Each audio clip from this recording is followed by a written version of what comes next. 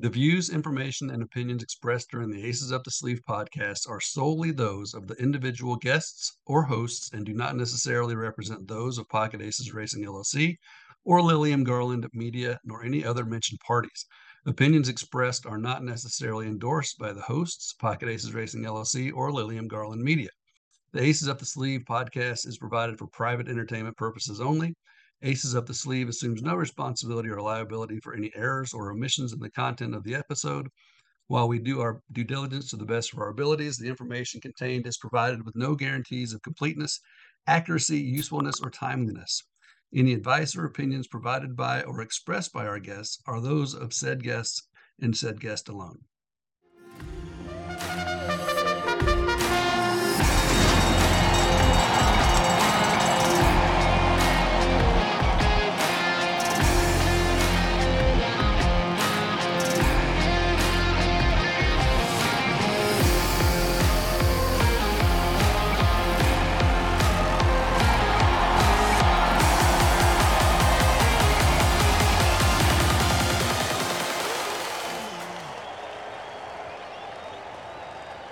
Hello everybody, happy Wednesday. Welcome back to Aces Up the Sleeve. I'm Patty, co-hosting with the co-managing partner of Pocket Aces Racing, or PAR for the quick reference, Jared Shoemaker. And today we are joined by Kevin Noltemeyer. He is the farm manager and head trainer of Silver Springs. We are good friends with the folks over at Silver Springs. We love Silver Springs training, so we are very happy that he has made time out of his busy day to join us today. Kevin, we'll start with you. How are you doing today? And Jared, when you want to chime in after Kevin, you can tell us how you're doing.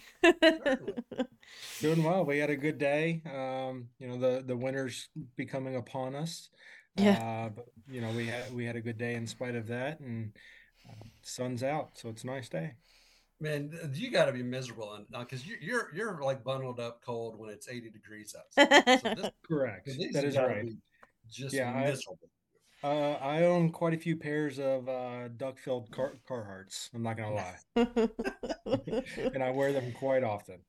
I believe it because it always is colder out there than it is in most other places in Lexington. It's kind of like Keeneland, it's 5 degrees, 10 degrees colder there than anywhere else. So Right.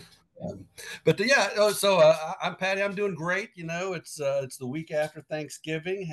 Stuffed myself with turkey last week. Hell, still stuffing myself with turkey. We had leftovers, and we're about to polish them off. But yeah, just enjoying a sunshiny day. If you do hear some disturbances outside, I've got tree service taking some trees down that had died over the last year or so, and um, yeah, those are coming down. So it's a little bit noisy out there, but I think Yeah. it doesn't seem too bad in here. So Well, see, and yeah, that's the benefit of me having a dog the size of a small pony. I just fed him all the leftovers, and I don't have that problem at my house. There you go. I I do. love the leftovers. Had Yeah, we turkey for just lunch. traveled, so there's no leftovers for us. Yeah, I can't do it. I can do leftovers for like a day because you're like my brother Jared. My brother can just eat leftovers day after day after day. Where it's like I get tired after like the second, and I'm like, nope, I am Yeah, done with yeah, team leftovers. I'm like they talk about in the Christmas story. Turkey hash, turkey. Turkey sandwiches, turkey this, turkey that. Turkey mac and All cheese. You got to get rid of it that. somehow. Oh, all right. Well, before we start talking about our turkey recipes, we're just gonna keep. I'm gonna keep going. We're gonna just do our usual little introduction here. So in this podcast, we're gonna shed light on all things Pocket Aces. We're gonna talk about the finer points of syndicate ownership. We're gonna discuss what you all, the fans and the partners, have asked us to talk about. We're gonna bring on guests like Kevin, to talk a little bit about what they do in their day to day lives, how their operations run, and then hopefully by the end of it, you're a little bit more enlightened, inspired, or entertained. And Jared, just kind of before we get going with Kevin, do you have any availability updates you want to talk about today? Uh, Temple City Magic is almost sold out. Okay. So if anybody is listening to this tomorrow, because we're recording Tuesday, it's going to play tomorrow. Mm-hmm. And if you've been thinking about Temple City Magic, why we still have a little bit left in her, I don't know. But we're at Yeah. 5%, and I've had several calls about her over the last day or so. So if you've been putting it off, now is the time. Mm-hmm. And of course, everybody's gotten the email notification about our one partner who's child is having some health issues, and unfortunately, they're having to disperse a lot of their shares and ownership. So we got a lot of those that are still available, so you can get involved for some very very inexpensive prices right now on some nice horses. So Okay. that's about it on that end. Alrighty. So then let's go ahead and get rolling into our sit down with Kevin today. So from what I've heard, Jared, you and Kevin have kind of discussed what you have wanted to delve into and things you wanted to touch on. So if you want to take the reins here, Jared, Sure. I'll turn it your way and we can get rolling. Yeah, I think the first and foremost, we send out the weekly updates all the time, and I say Kevin all the time, and it's Kevin says this, Kevin tells us this, Kevin is feeling really good about this one, blah blah blah, and so a lot of people though they don't, they know who you are because they see the updates, and a few of them have been out there and they've met you at the open houses or just when they come out to visit. But a lot of Mhm. our partners, they don't really know anything other than you're Kevin and you train the horses at Silver Spring. So, would Okay. love for you to just give an introduction of yourself. A little bit of your background, how you got into the horse business, and just kind of go from there. Okay. So yeah, I'm from Louisville, Louisville, Kentucky. I grew up about 20 minutes from Churchill, so kind of more on the east side of town there. Um, and just growing up, my dad, he was a businessman in Louisville, and he would take his clients a lot of times to the races. They had a corporate box up there, and a lot of days he would take me with him. And so that's how I first got introduced into it, more on the front side, the gambling, and I just fell in love with it. So I graduated from high school and I went to work on the track 2 days later, and I've never left. I was going through accounting school while I was in the first part of doing that, and then I got a job offer in Chicago as an assistant. So at 19 years old, I packed up all my stuff and I moved to Chicago, and then just kind of bounced around from there. I spent a year in New York, and then I spent 2 years in California, working for Todd Pletcher, worked for Dallas Stewart and Owen Hardy out in California. So, I worked for some good teachers. Those guys were all very good to me. Got my start with Paul McGee, way back in the day. Still kicking around, still training. Mhm. And then me and my current wife, we kind of want to settle down, so we moved back to Lexington. I worked yearling prep season for Lanes End, and then I was at Margot for 4 years actually, Okay. during the whole build of the facility. I took a private training job. I thought that was, going to be better, so I worked as a private trainer for 2 years, and then before I came to Silver Springs and kind of settled down. So you've been at the track, you've been at the training center, the Silver Springs Training Center now. So obviously very very different.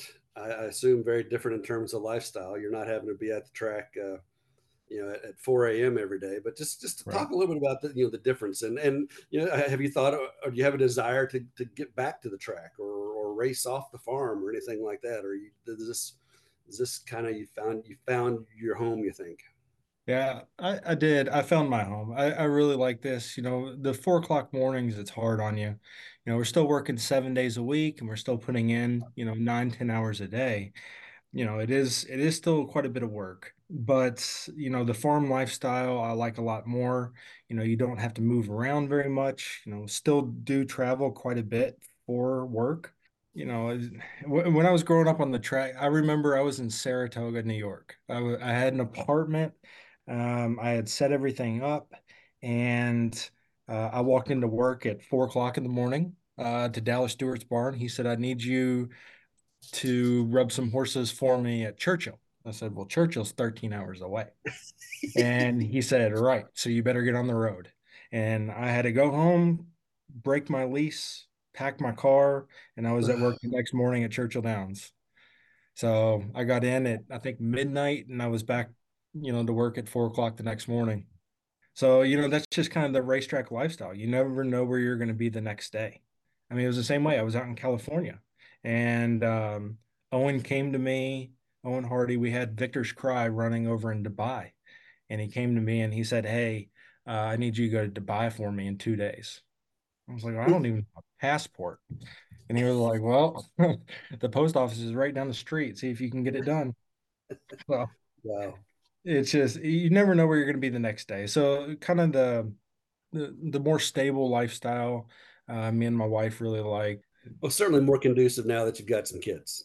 Or Yes, you have that is for one, sure. right? One girl. One girl. Yep. Yep. Yeah. So that One, yeah, I don't know how the guys and women at the track. I don't know how they handle families because it's just such a brutal lifestyle. it is. But with all that being said, I would have never have traded my time for anything. Sure. Um, deep in my soul, I would love to go back, but the reality kind of hits when you start thinking about it. Like you can't do Hmm. that. You just Yeah. can't do it. But just the action, the constant action is just, I mean, it's a sickness. Right. I miss it every morning. I still wake up at So 4:30 in the morning and I still miss it every morning. so any thoughts of ever training off the farm, or is that something that you guys could do, or just the configuration there make it a little bit tough because especially the potential missing days for weather and things like that. Right. So we ran let's see, we ran 5 horses off of the farm last winter. And we ran about the same the winter before as well. Just to kind of, give us a change of pace. In the Mhm. wintertime you have the babies. The yearlings are fun with the whole breaking and everything like that, but you do need that action. You're not breezing horses anymore. It's just you're watching horses go, just gallop around in circles, and you're looking, for them to step up. And there's some very intricate things that you're looking for and that you get excited about, but it's nothing like, running, 6 furlongs and 110 with the horse that came off the farm. Right. But we cannot do that in the age of HISA, unfortunately. So with the regulations on medication and the out of competition testing and everything like that, we just can't do that here at the farm. And I've talked to him about it before, just trying to get some rules changed or, not changed, but more lenient Hmm. for training farms like us. And it's things happen. I had a horse, gallop one day. He had bad allergies. I knew it. Like when it was heavy air and pollen, he would cough a lot. And that day, it was very, very humid. It was very, very hot. We galloped him, and he came back and he was bleeding from the nose. Hmm. I had medications here on the farm, but I didn't know exactly what it was. So I called a vet and I said, "Hey, can you get out here and treat this horse?" He said, "Yeah, yeah, yeah, sure. I'll be there in an hour." And I was like, "Okay." I mean, he's bleeding from his head. Right.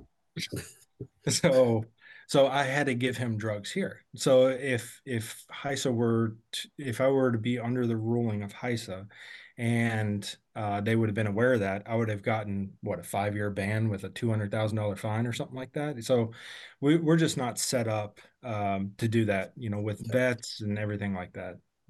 Okay. So just speaking of watching horses go around in circles, before we get too much further into some of the other questions I've got for you, give us a quick update on the Pocket Aces horses, the two yearlings, and then a couple of 2-year-olds that we still Yep. got at the farm. Two I guess year so. In particular, I'll do the yearlings first. Okay. They're headed to the track now, right? Yes. So they've been doing really, really well. We've had them galloping out in fields. I like to start out in fields. It's kind of a personal preference on the breaking process. So yeah, they're going to the track this week, and they're both doing fantastic. The Mackenzie filly is a big, imposing filly, has a good way of moving. She's very smart, but she's also, just very alert. She's constantly wanting to learn, and that's a good thing. So, Yep, absolutely. she seems like she's a little bit precocious, maybe a little bit early, even with her size. She Um, definitely doesn't look like she's got a ton of growing left to do. She looks like no, she's there. yeah, yeah, she's pretty flat through her back, and very good looking filly. The dialed in filly, she does her job, does everything the right way. Hasn't had any missteps. She was galloping out in the fields as well, but she's going to the track this week. The light bulb just hasn't come on for her yet. She hasn't done anything wrong. She's done everything right, but like I was talking about with the McKenzie filly, you can just kind of look into her eye and she's very aware of what's going on and just wanting the next step, the next step, the next step. Whereas, the dialed in filly, she's going to be possibly just a little bit later in the season, just because we need that light bulb to come on for her. But she's doing great. Looks like she is going to grow quite a bit this winter. That's another thing that we look for. We were talking about the McKenzie filly, how she's probably not going to grow a whole lot more. And generally, those are the horses that are a little bit more precocious. Whereas the types that are the dialed in that look like they're going to grow a lot over the winter, they need to develop mentally as well. It all kind of correlates. Mhm. So, she's coming along, and I really like her frame. She has a great body. Looks like she's going to do well. Don't have any knocks about her. It's chemistry baby. She's doing really good. She's been galloping very strong. We're going to work her this weekend coming up. A couple good weather days ahead of us, and then we'll get a work into her and hopefully send her up to Ethan. Yep, and then Hyperbolize, he's doing fantastic. Couldn't be asking for him to do any better. He's feeling really well. The You know, new meds seem to be helping him out. yes, yeah, they do. So yeah, we have him on quite a few of the gastric medications right now. And Dr. Slovis was talking to him the other day, and he wants us to be able to wean off of those a little bit before we get to working on them, breezing them. And so probably another 10 days or so, we'll be looking for another recheck and another work. Okay. Mama Lou is looking fantastic. She's looking awesome. The eye is really coming around. She's very comfortable. We got her into a paddock with a buddy for the first time today. She was out Okay. with a fly mask to where that wind really couldn't hit her or anything. She's doing excellent. I want to give you and Joey just mad props for the way you guys worked with her, because I mean, we asked a lot of you guys, and it took a lot of dedication and a lot of hard work and just around the clock care and attention to save that filly's eyes. I mean, her eye. It was. I mean, just there was at no point was I really thinking that it was going to that she was going to be able to keep it. And I just you guys did a phenomenal job of doing everything that she needed done, and doing it around the clock. And just thank you guys so much. I cannot express my gratitude enough. And our people that are listening need to know the dedication that you guys showed to make that happen, because that's going above and beyond of anything that I think we've ever asked anybody to do at one of the farms for us before. So just Well, thank you so much. well, thank you. But she was a good patient the whole time. She just anything that you asked her to do, she did. But Joey would say the same thing. Joey, the assistant out here, he would say the same thing. I mean, we're in this for the horses. We love the horses, and I've told you this a few times as well. Like Yeah. we're not here to, buy a gaudy mansion with a yacht and a lake house. We're here for the love of the horse for sure. So And it definitely shows. So anyway, but much appreciated. yeah. You mentioned kind of your philosophy on, or not philosophy, but one of your preferences on the breaking and the early stages of training, getting them out in the field. Just talk to us a little bit more about just your overall approach and philosophy to first the initial breaking and training, and then taking it when they're ready to go on over to the track and start, or to the main farm and start getting ready for the track. Just you know obviously the horse first, as you've mentioned, but just kind of some other things that you guys do that might be a little bit different than maybe some other places do, or something that you all really hang your hat on. Okay. So we do a lot of work with desensitizing and just allowing the horse, because when the technical term of breaking I don't like it. You like to use the word starting, but the technical word of breaking is you're breaking the horse's spirit, from because you're putting a dead animal on the horse's back.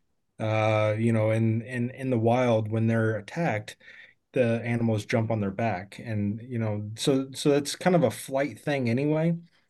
Putting a saddle on, putting a rider on. So we spend a lot of time with the desensitizing of something on their back. And I like breaking them out in the fields because when they're on the track, they see rail to rail, and they really don't have a whole lot of time to think for themselves. They're just in flight mode a lot of the time, and this is my opinion. This is not science, but they're just in flight mode kind of all the time. Whereas so we work with their heads and everything like that, and just making them feel really, really comfortable before we even get them out of the stall for the first time with a rider on them. But the reason that I like going out into the fields a lot is I'll go out there and watch them, and you'll see these horses and their ears are just pricked and wide-eyed, and they're not listening to anybody. They're in flight mode for sure. And so we have them galloping out in those fields and really kind of work with them, and take ponies out with them, older horses. And what I'm looking for is them to be very relaxed out in the fields and their ears twitching the whole time. With their ears twitching, they're waiting for the rider to tell them what to do next. And at that point, they're very comfortable in their surroundings, and they're listening to you rather than their flight mode. And at that point is generally when we'll bring them over to the track and start going with them. And you can see it, on the track as well, that their ears are flicking the whole time, just waiting for the next move. So our biggest philosophy is, you're kind of taking the horse out of the horse when you start to break them, but we want to develop that back into them as well. Let them be horses again, just with the rider on. That's kind of our philosophy, and we've had good results. With people saying, like, we took the horses out to the track for the first time today, and they were one of the guys that we send horses to. He always calls me and goes, "Oh man, those things went out there like a bunch of soldiers, just line by line all the way down, and didn't turn a hair." So we pride ourselves on that, and we really appreciate when people call and tell us that.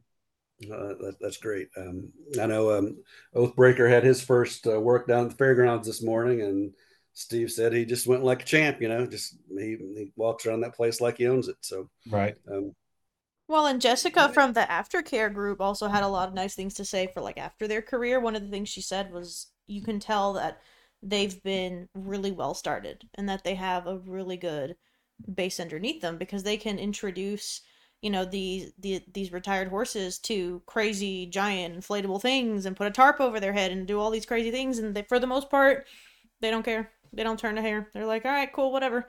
So a lot of our aftercare people have had really good things to say about the program as well. I'd like to chime in. Great. that's great.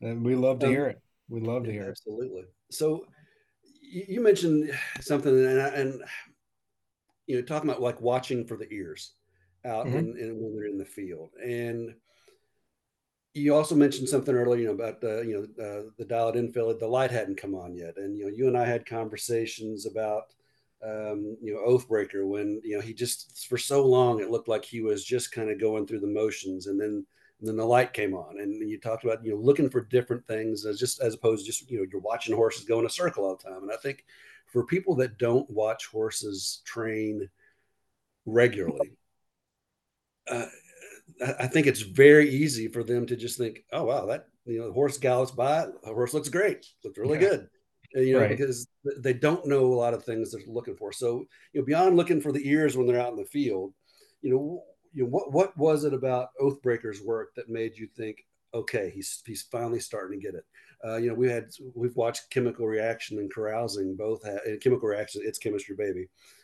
We watched both of them out there have works, and everybody turned around and looked at each other like, wow, that one was something.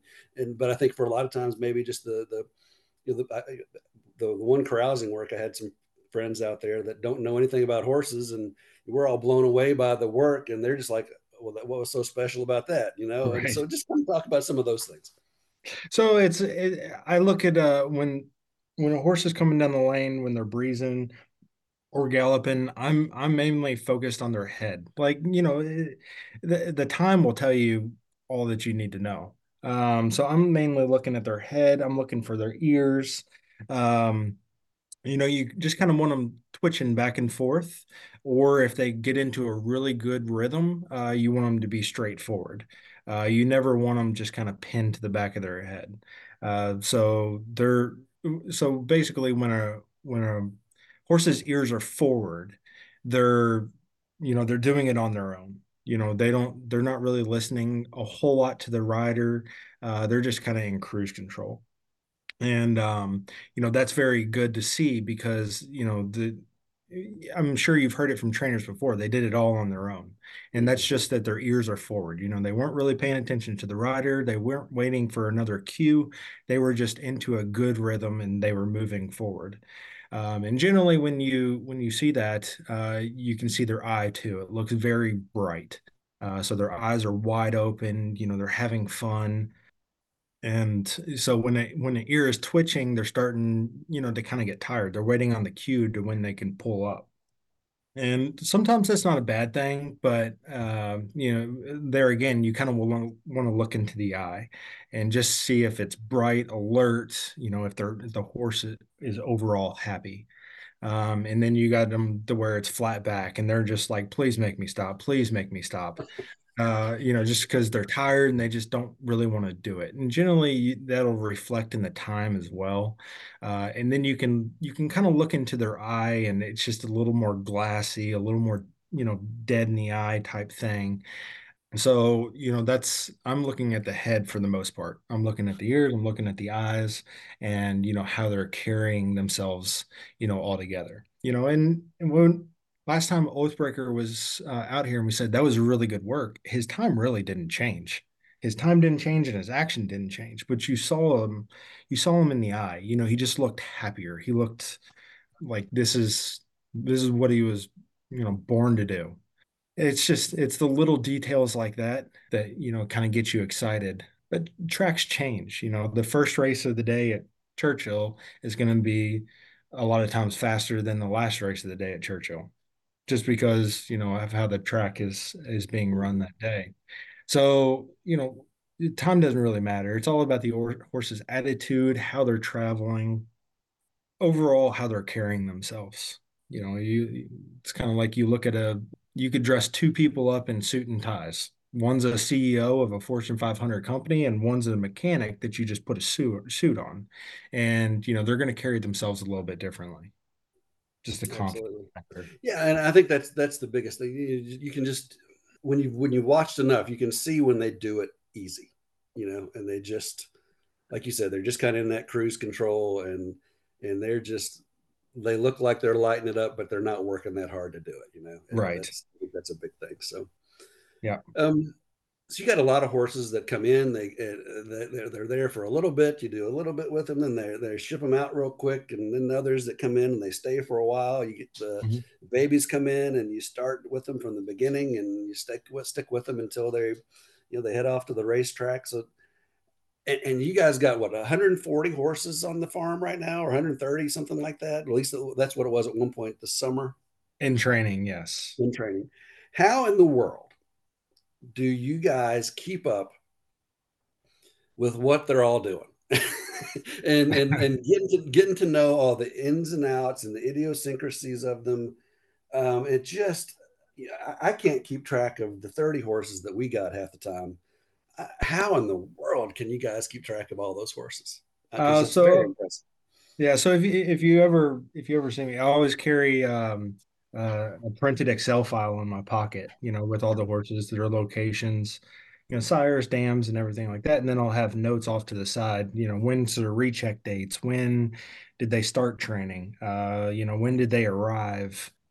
I can kind of tell a lot from that as well. Because you've seen enough surgery reports to where, they're either going to get Mhm. 30 days off, they're going to get 60 days off, 90 days off, or 120 days off.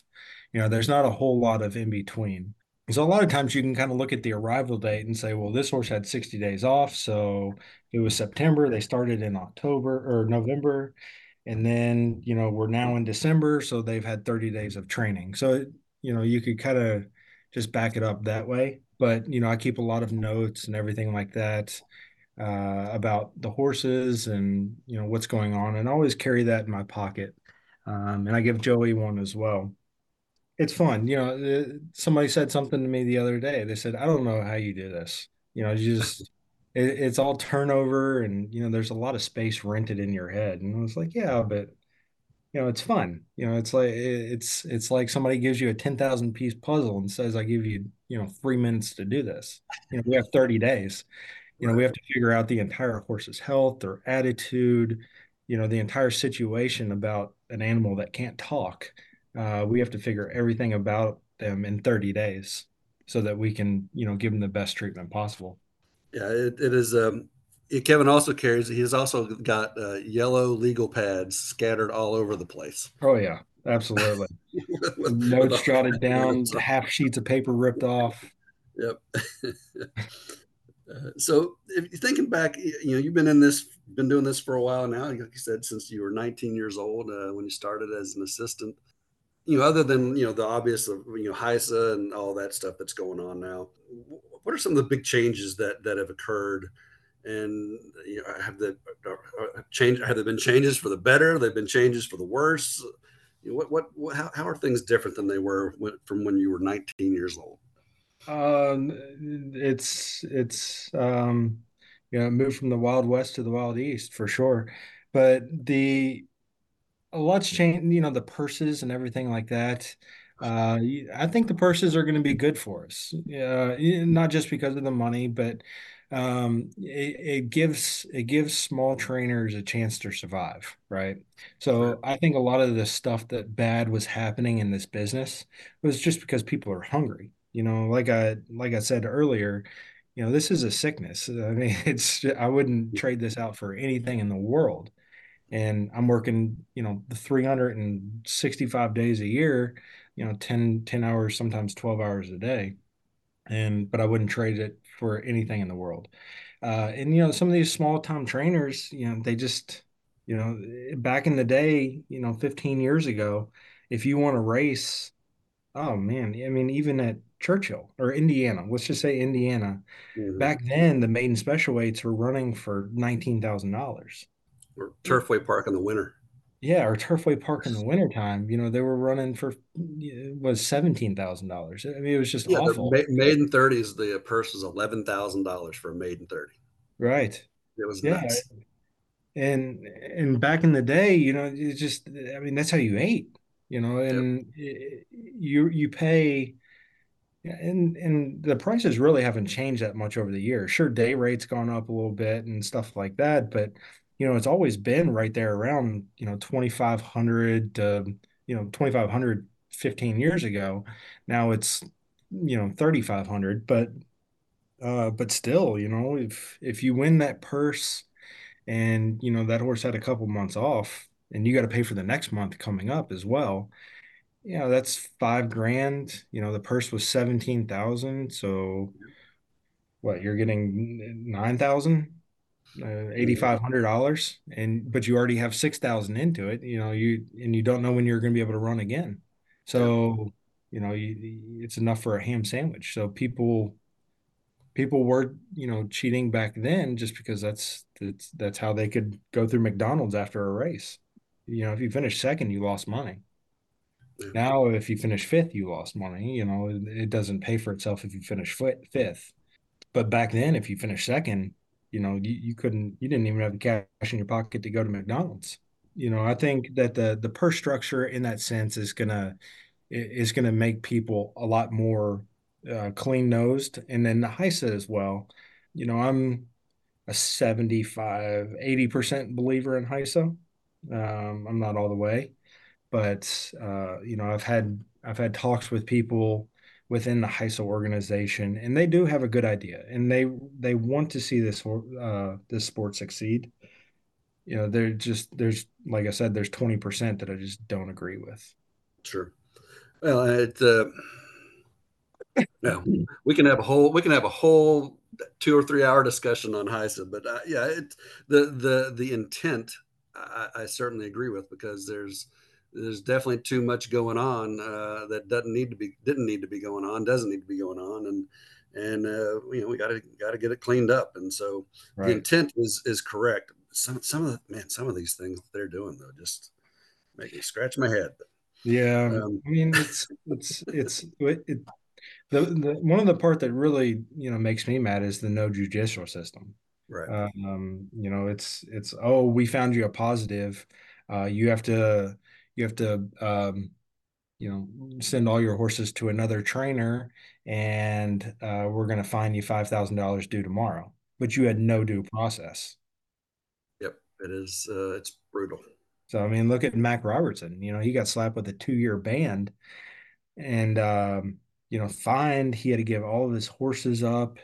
And week and a half later, they came out and they were like, "Oh, sorry, the split sample came back negative. You're good. You can start training again." And he was like, "Well, my barn's empty. What Yeah. do you want me to do?" There was just no due process. Yeah. That's the certainly the biggest thing. They've got to figure out a way to fix it. Yes. Um, they've got to figure that out. And the folks that go through the due process and they're guilty, ban them for life. Hell, Yeah, absolutely. not if it's egregious, and obviously there are things that happen that are mistakes, but it's not that difficult. Most people know on the backside. They know who the dirty folks are. It's not that hard to go Oh, figure it absolutely. all out. So, Yeah, for sure. yep. So Um, again, think. What are some of the favorite horses that you've trained over the years, either at the farm or when you were an assistant with those other guys? Who are some of your favorite horses you've been around? Yeah, I mean, there's a lot of them. When I was back working for Owen Hardy, there was a horse named Do It All. He was just a cool horse with a lot of personality. I got the scars to prove it, but he just he has a lot of personality, and he was just fun to be around. But he would never try to hurt you. He was just such a big horse that he would. But yeah, he would play games all the time. There was a horse named Point Given. Oh He yeah. was pretty cool, or not Point Guard. Okay. Um, yeah, A point given. That does sound pretty cool. I did. yeah, yeah.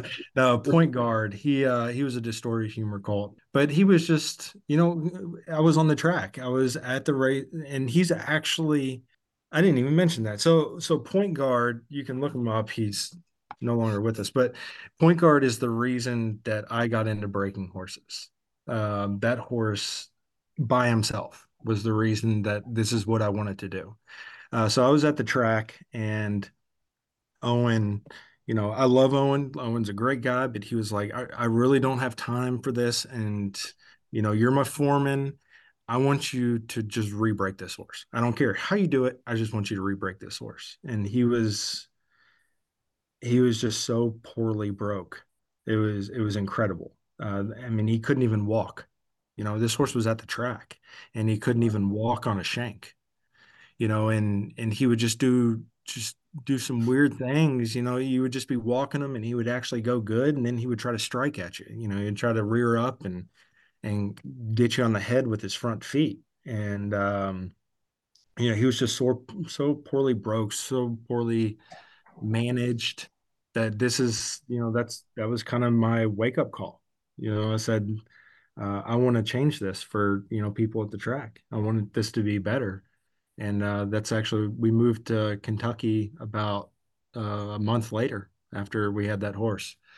And Well, but he was a cool horse, and that was one of the first ones that somebody said, here's the reins, take it, just re-break this horse completely. So that was a lot of fun. Kings Barnes, he ran in the Derby this year. He was a really cool horse to be around. He was awesome. He had a lot of personality, never really missed days, and he was just a joy to train.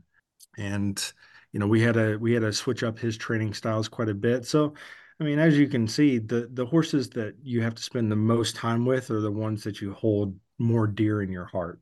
right. It's not the horses that just go out and do their job and just kind of wheel around there. And even if they're good horses, it's the horses that, have that personality that, that you have to work with, that you have to figure out, that hold the dearest in my heart for sure. Yeah. So, I mean, there was a horse, I remember back at Margot, can't remember the horse's name. I can picture exactly what he looked like, but the owner came out and he said, "What do you think?" And I said, "This is the coolest horse I've ever been around because he tries so hard every day, but he is so bad."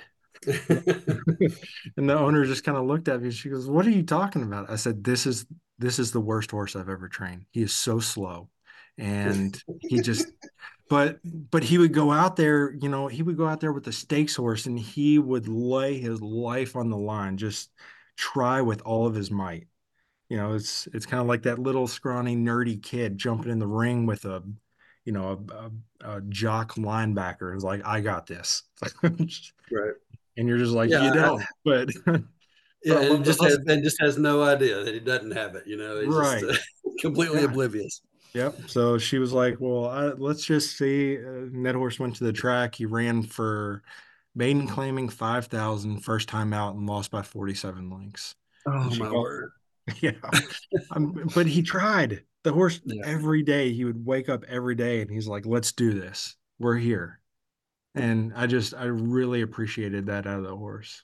And Yeah, so, we've had a few of those over the years that that just they'd run their eyeballs out every time, but they just didn't have a ton of talent. And right. then we've had others that had so much talent, but just wanted to go back to their stall and lay down and go to sleep. Yes. Those are the kind of horses that I I just it's the horses that can't help themselves. You just Yeah. those horses are really tough to be around. They're good horses, but Oh, it's infuriating. it is. It really is. We actually had a horse like that not too long ago. He seemed like he was going to be a good horse, but he just never tried ever. And the owners, unfortunately, they paid 700,000 for him, Mm. and he was the soundest horse that you would ever be around. But he would just go out there with his ears up, looking at everything, just not wanting to run. I think he was a 20 start maiden, and they retired him. Wow. Mm. And I mean, it just goes to show you that this game is so hard It is. because of things like that. You've got somebody that's clearly got good people around them to be able to spend that kind of money. I'm sure they had good advisors and good agents, and probably looked all the part physically. He had all the pieces on the page, there's no way that you can look Right. in between their ears and look in their heart and figure it out. And man, it's tough. Yeah. Yeah. So that's, we get it wrong sometimes. Yep. But uh, it's Well, if you got it right every time, you just it'd be everybody be doing it. that's right. So, Yeah. So well, if you're so I guess HISA aside, we've talked about that. So you're king for a day in the sport of thoroughbred racing. What are one or two changes that you make? You can just bang your gavel or your scepter or whatever. Your king, I guess a scepter if you're the king, and make it some changes. What would be one or two of those changes you'd make? make a lot of people mad about this. Yeah. Make a lot of people mad. So, hmm, the the problem, I think, with the breakdowns and everything like that, I think it's a surface more than anything, to be honest with you. And everybody wants us to compare us to Europe, and I don't like doing that, because it's two different surfaces, it's two different kinds of horses. I mean, if you've ever seen a European horse, what's that horse? That horse that you all have, Microphone, yeah, he microphone, doesn't look like microphone. the other horses. Yeah, yeah. So if you look at microphone, we had him here on the farm, and he's a completely different horse than Oathbreaker. Yep. Just completely, and that's a very American pedigree against a very European pedigree. But for the sake of this argument, I am going to tout the European racing. So if I mean you look at Royal Ascot, it's a 10-day meet. You know, you look at the Cura meet, it's a 10-day meet. You know, they never run at a track longer than, you know, sometimes it's 3 days, you know, over Sure. at Nace. They only run 3 days. And then, you know, it's somewhere else. It's at the Cura or, you know, it's at another Irish track for another 5 days. And then they go to another track and then another track. And it gives the time for the surface to rebound, the time for the surface to breathe, and just makes a lot safer of a surface. You know, because yeah, this is dirt. Yes, it is a natural surface, but what we are doing to the dirt, which we are doing to the natural surface, is very unnatural. You know, we have big, heavy tractors on it. We have big, heavy machines on it. Yeah, you know, at Churchill, you know, we have a 6 week meet at Churchill, you know, the Derby meet. It's a 6 week meet. Mhm. So you got to think there's 2,800 horses going on that track every day. And then they're getting big tractors on it. And then they're getting big machines on it. And then they do that all day long. All How day, every hard do you think that track is? I mean, it's got to day. be just a rock by the end of the meet.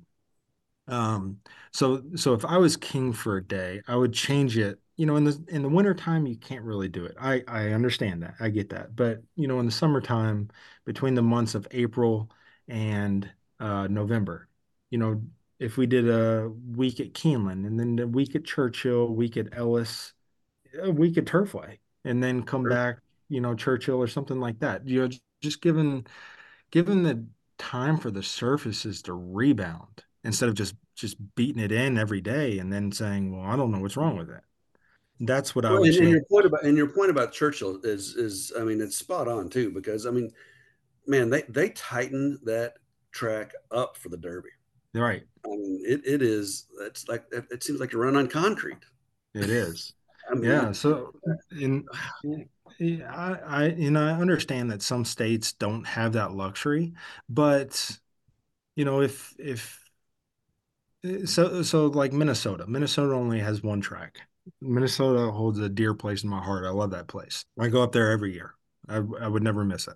So, but they run a 5 month meet and but they don't have any other tracks to go with. But what if mhm, they were to, you know, run a week on that track and then say, hey, everybody's only training on the training track this next week. And the track just sits.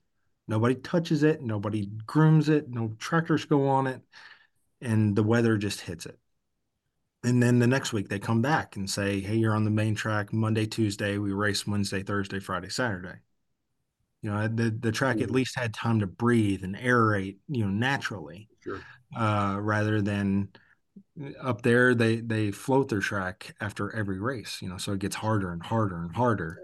And Churchill, you know, is kind of the same way. You know, at the beginning of the meet, during Thurby week, you would see the 6 furlong races running in 110 and change, you know, something like that, 110 and change for allowance races.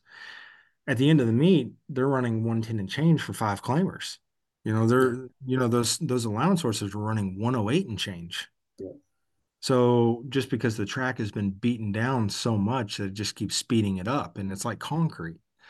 So if I was king for a day, that's what I would change. I would say, you know, we have boutique meets just constantly and rotate them. Rotating. You know, or you know, even if that's not feasible, you know, you run at Churchill for 2 weeks, then you run at Ellis Park for 2 weeks, and then you come back to Keeneland for a week, Hmm. to where they still have their 6 weeks throughout the year, rather than in succession. You know, that's the biggest thing. And then at that same time, what you're doing is you're spreading the pool of horses as well. So Yeah. instead of having 2,800 horses go over Churchill every day, now, you know, a quarter of those horses are going to be stabled at Ellis Park. And so, you know, you're Mhm. getting rid of, you know, 400 horses that are going over that track every day.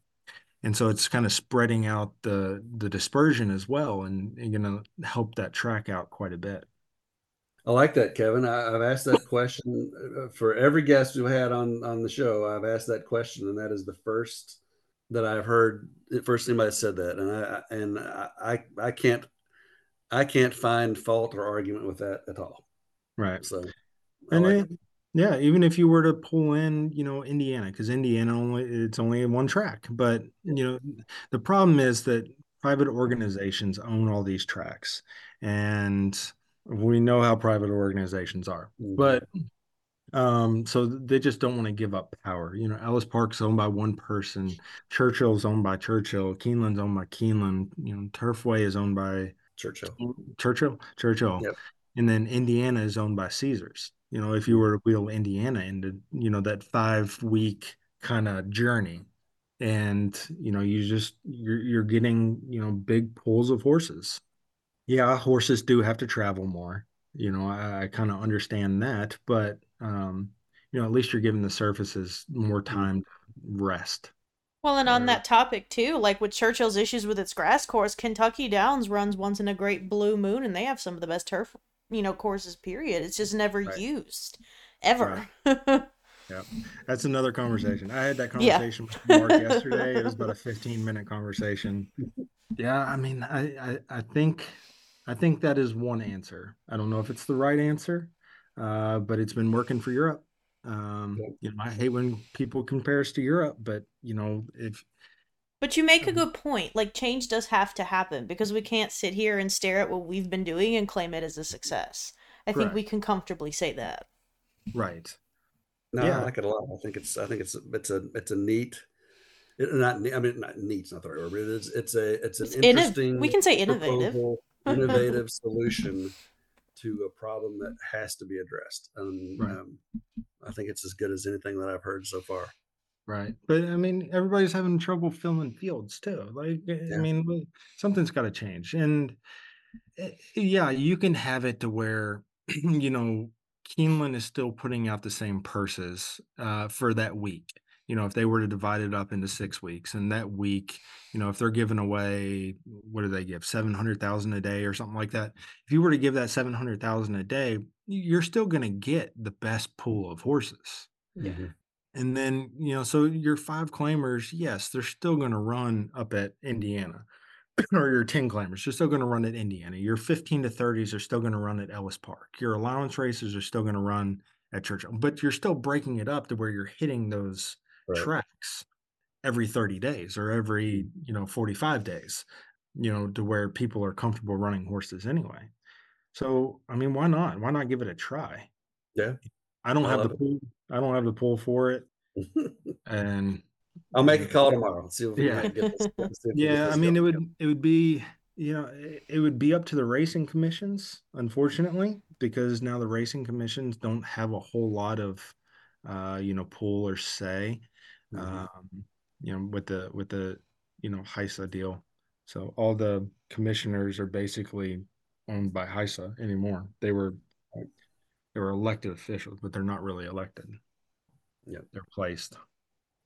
All right. Well, I think that's great, and we have done it again. We've almost gone an hour. So our goal, as we always do, we've overshot, and that's okay because that's been some good discussion and some interesting ideas floated out there. I like it. So Kevin, thanks so much for taking time out of your busy day. I know Liz is probably waiting for you to do something with the youngin or get dinner on the table or something. So No, get before she dinner on gets the mad at table. us, Yeah, get dinner on the before table. she gets mad at us, go do what you got to do there. But again, thank you so much for joining us and sharing with us and giving us your insight. And I'll probably see you on Saturday morning when our horses are working. Sounds good. Thanks for having me All right. on. It was fun. Thank you. Yes, thank Yep. you. Patty, take us home. Yeah. So thanks everybody for tuning in this week. We see all your support. We greatly appreciate it. Make sure that you are subscribed to any of our channels. All of our social medias are under Pocket Aces Racing. Make sure you're subscribed to the YouTube, that you've hit that bell to get the notifications. And make sure that you're leaving us reviews and any commentaries that are available on Spotify, on the Apple Store, on whatever area you choose to listen to the podcast. And we're going to keep it nice and short since everything else went long today. And as I always remind you guys, have a happy Wednesday, have a good Wednesday, make good choices, and the podcast is out.